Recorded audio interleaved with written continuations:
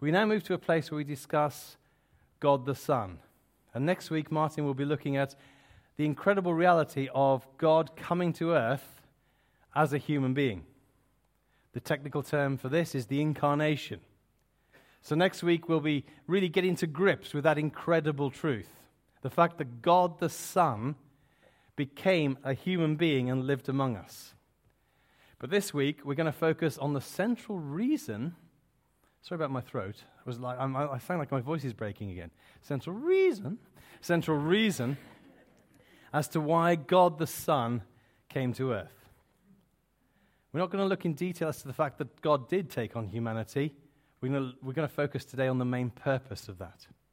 God the Father sent God the Son to the earth. But why?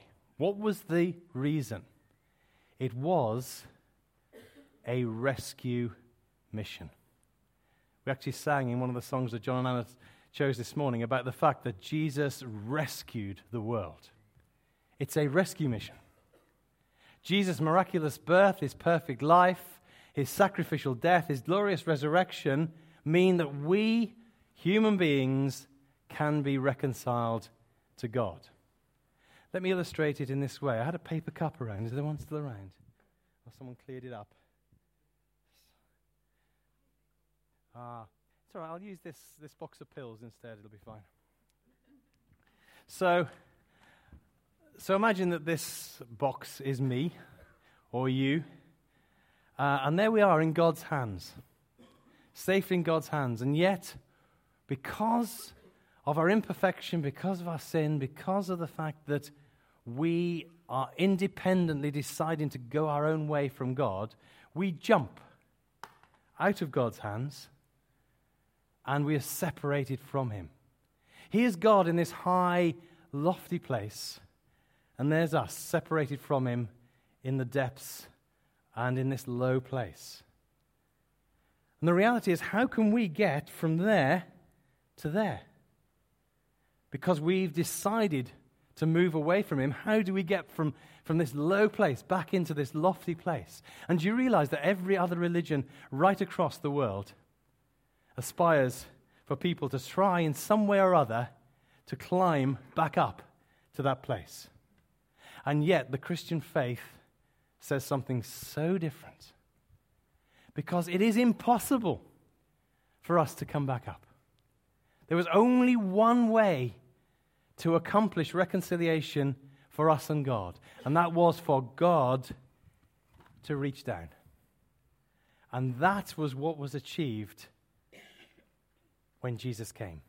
See, we had no way of rescuing ourselves, but Jesus came to us, God in human form, and he rescued us. And what we celebrated today, as these people were baptized, is tied up in what happened when Jesus came to earth. Their response to God is based upon the fact that Jesus rescued them. That his death on the cross paid the price for their sins, brings them into relationship with God. And this is glorious truth. This is a wonderful reality, and we're going to dig down a little into it today as we look at it. So let's start by looking at the main two reasons why Jesus came to earth and died on the cross.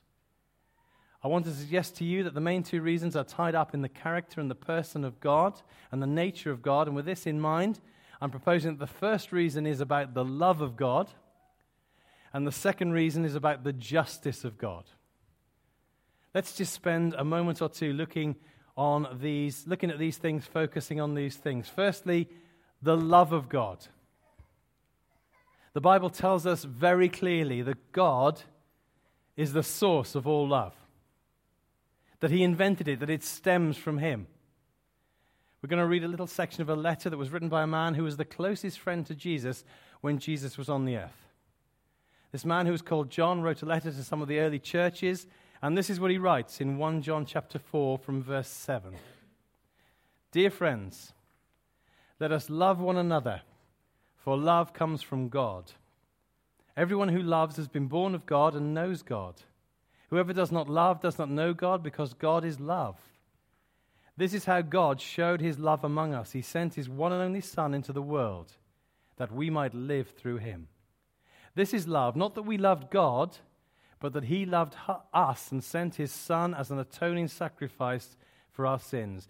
Dear friends, since God so loved us, we also ought to love one another. No one has ever seen God, but if we love one another, God lives in us and his love is made complete in us. This is how we know that we live in him and he in us. He has given us of his Spirit. And we have seen and testify that the Father has sent his Son into the world to be the Savior of the world. If anyone acknowledges that Jesus is Son of God, God lives in them and they in God. And we know and rely on the love that God has for us. And so here, in this passage, in this very brief passage, we have all three persons of God mentioned just in this one section. The Father sending, God the Father sending God the Son, the fact that God the Holy Spirit has been given to us, it's all going on here, just in this passage. Verse 10, this is love. Not that we love God, but that he loved us and sent his Son as an atoning sacrifice for our sins. Verse 14, we've seen and testify that the Father has sent his Son to be the Savior of the world. And then finally, very relevant to our baptism service today and to our candidates, if anyone acknowledges that Jesus is the Son of God, that happened today, did you notice? God lives in them and they in God. And so we know and rely on the love that God has for us. So Jesus coming and dying on the cross is the ultimate act of love. This is illustrated further by the same writer, this man called John, as he quotes Jesus himself speaking to a religious leader. It's the most quoted verse in the entire Bible. John 3, verse 16. So, for God loved the world so much that he gave his one and only Son, that whoever believes in him shall not perish, but have eternal life. The love of God. Jesus came and died as an act of love.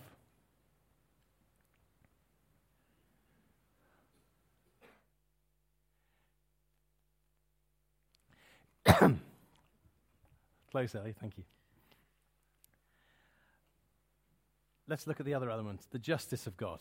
Sometimes when we talk about justice, we can sound a little bit harsh. We're clear here, we're talking about justice, we're not talking about revenge. And actually there's something within us that cries out for justice, isn't there? Have you noticed that? When we hear terrible reports about people being hurt or harmed or assaulted or abused, there's something within us that cries out for justice. How much more does a perfect God demand justice as he looks at the human race with our imperfections and our faults and our failures? Every wrong thing has to be paid for somewhere by someone. And when we think of wrong things, we may sort of look at our newspapers or we look at our televisions and we think, well, actually, I'm not too bad. Compared with that person or this person, I'm actually quite a good egg, really. And we can feel pretty okay about ourselves. But our difficulty is with the fact that God is completely perfect. And we are not. We're not perfect. I love Disney. I love Disney films. But somehow, there's this concept at the end of a Disney film that everything's perfect. I think our children are sold a lie by Disney. Don't want to do down Disney too much because they do some fantastic stuff. But, like the wedding, like the prince marrying the heroine, all that happens, and it's the sort of conclusion is that is it, happily ever after. It's the perfect moment. And, and when people get married, all is perfect. I just wonder whether there are a number of married people in the room who might just think, well, when you get married, it's great, but I'm not sure it's perfect. Not sure it's perfect. Is perfect the word I would use? Helen and I, when we got married, in the very early stages of our marriage, one or two of you will have heard this story.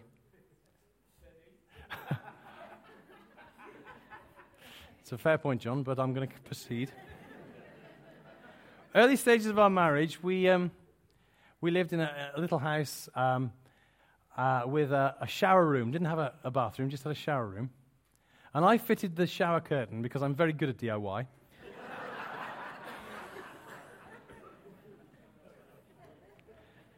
And I made it a little bit long. So one day I was in the shower, and the shower curtain was covering the drain of the shower, which I sort of didn't really notice, to be honest. I was happily showering away with the water coming up to, I nearly said my thighs then, it didn't come up that high, but it came up to sort of my shins, and it was sort of flooding out over the shower tray into the floor of the shower, which was then sort of leaking down through the house, through the ceiling, etc. And partway through my shower, I suddenly noticed that this whole thing was going on. So I sort of thought to myself, oh dear. Helen was out shopping, so she had no idea what was going on. So I wrapped a towel around me and I ran downstairs to have a look at what was going on. And as I got downstairs, there were various issues. But for some reason, my attention was focused upon this one issue, which was this light switch, with water pouring out of this light switch. And I thought to myself, that's not good. Or words to that effect. And so, in a moment of what might be regarded as irrational decision, I whipped my towel off, screwed it up, and I pushed it against the light switch to absorb all the water. Right? So I am now standing there, naked, holding this towel against the light switch, with a very intense look on my face, as Helen comes in through the door after being shopping. Bear in mind, we haven't been married for very long at this stage in time. She sees me standing there. I think at that moment she concluded that married life probably wasn't going to be perfect. And no one is perfect. If I asked you to come up here today and tell me, I don't know, say the worst thought that you'd ever had about someone else, another person, I'm not sure I'd have many takers in this room. No one's going to want to come up here and admit their worst thought. And that illustrates that actually you and I, we don't live up to the standards we set for ourselves. Never mind the perfect standards of God. In fact, a writer called Paul, in his letter to the church in Rome, he says, all have sinned and all fall short of God's standard. That's Romans 3:23. And the things that we do and say and think that are wrong, actually they have to be dealt with. They have to be paid for. It's the justice issue. They cannot be swept under the carpet.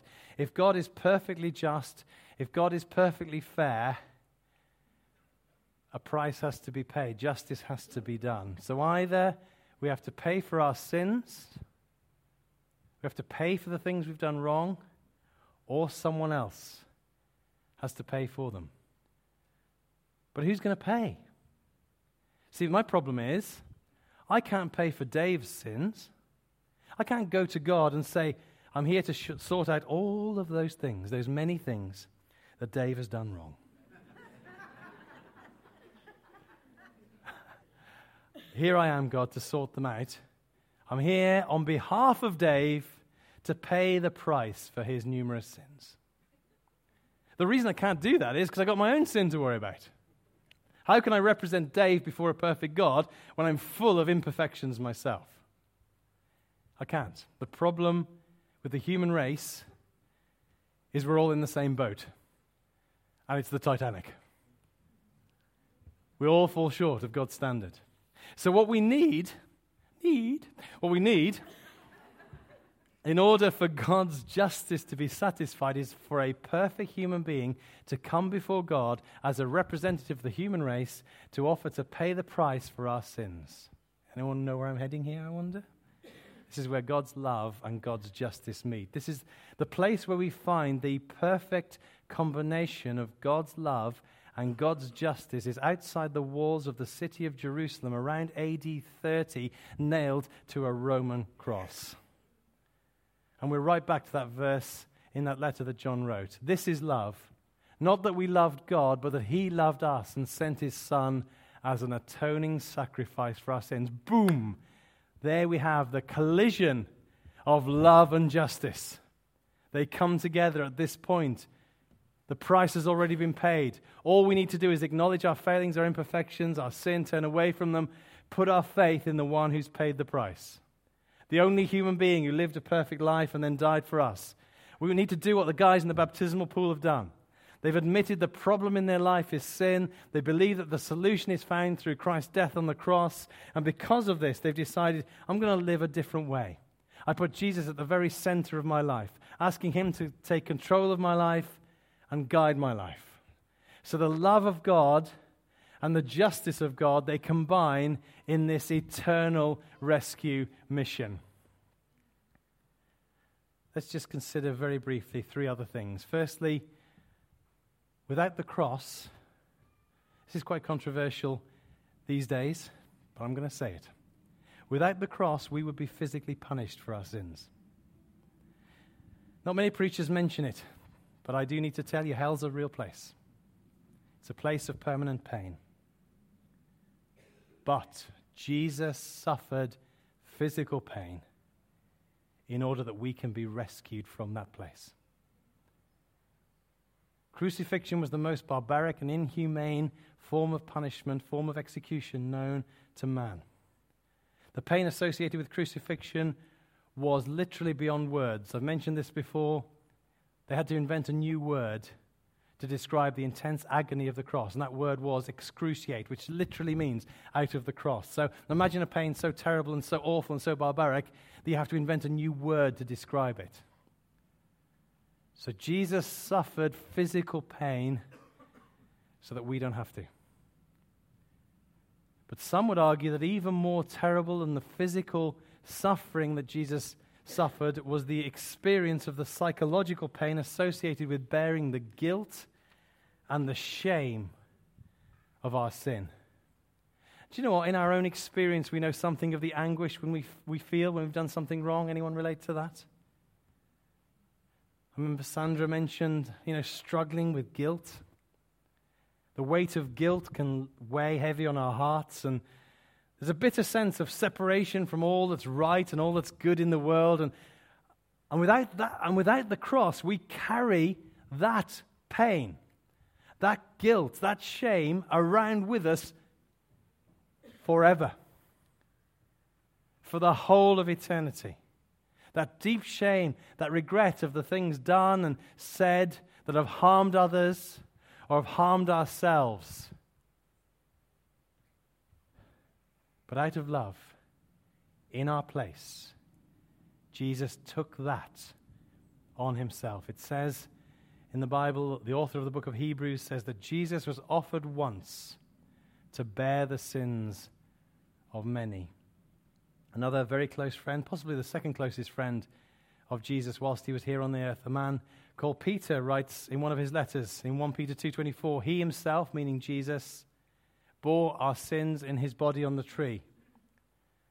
And then the Message version of that puts it like this: he used his servant body to carry our sins to the cross so that we can be rid of sin, free to live the right way. So we have a bit of an insight, don't we, into how guilt and shame make us feel. We've all been there.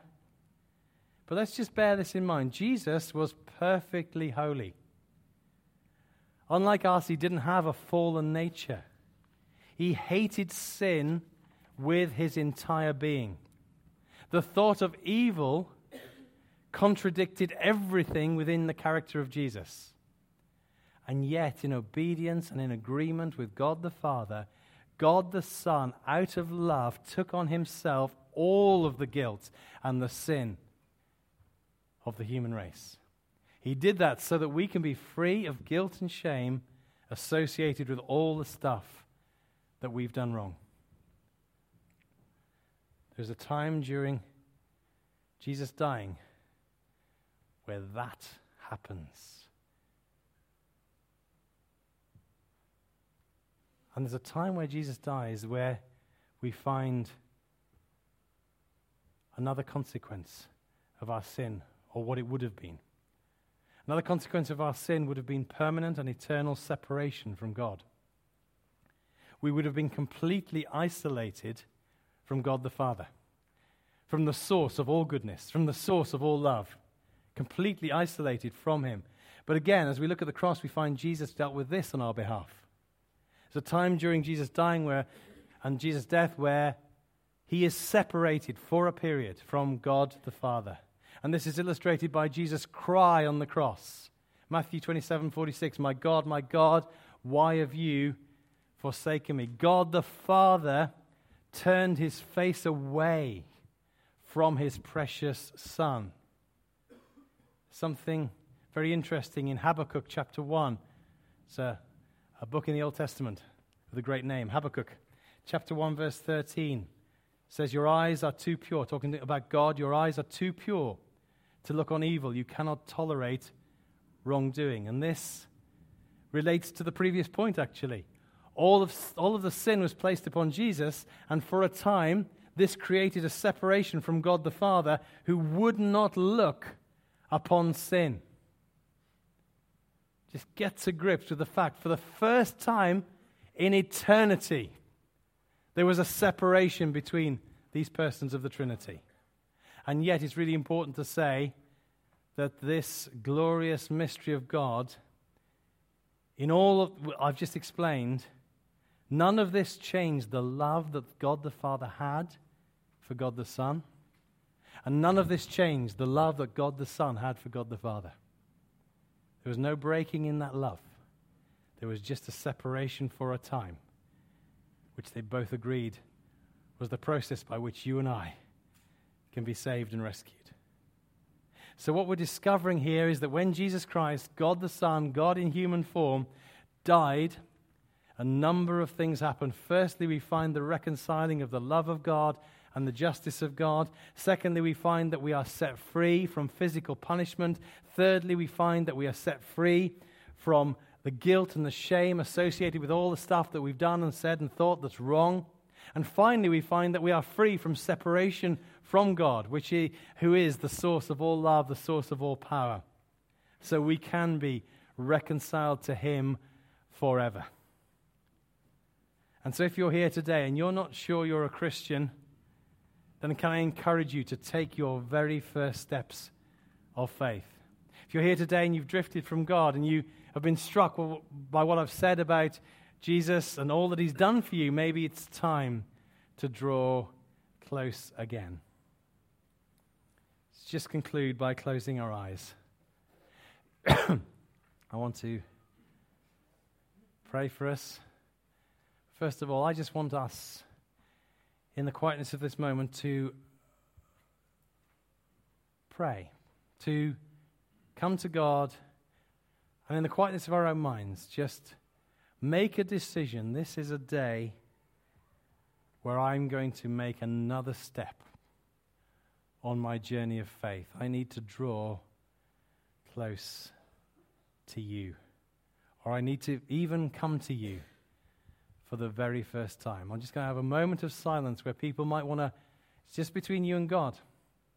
People might want to pray that sort of prayer. Maybe for the very first time, or maybe as like a recommitment, coming back to God. Let's just be quiet before him. Give opportunity to pray right now.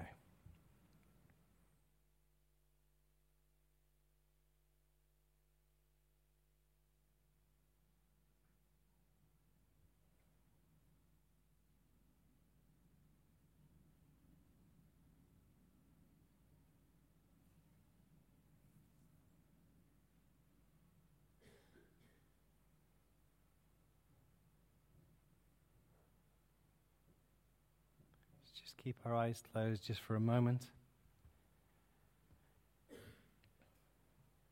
Maybe this has been a significant moment for you, a significant day for you. If so, just as we've got our eyes closed right now, if you've made that response to God for the first time, or you knew you drifted from him and you're taking a step back towards him, where you're sitting now, would you just raise your hand if that's relevant to you?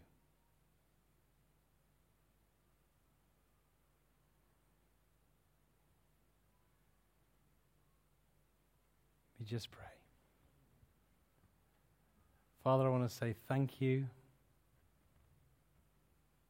for your wonderful love and power at work in our lives.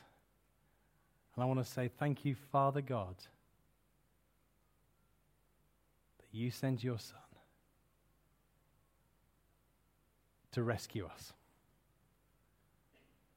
And today we put our faith in you and look to you as our Savior and as our Lord. Help us, we pray, by your Holy Spirit. In Jesus' name. Amen. Please open your eyes. Thank you very much.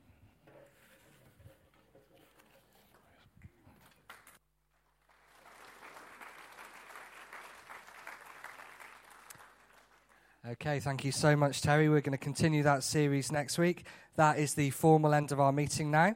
So parents with small children, especially, if you could go and collect them, that would be brilliant. We're going to be serving refreshments at that end of the building. There's going to be a prayer team available down here if you'd like to receive prayer for yourself or on behalf of someone else. Please do come and receive prayer. Otherwise, we'll see you shortly. And remember, the prayer meeting tonight is at 6:30. Thank you.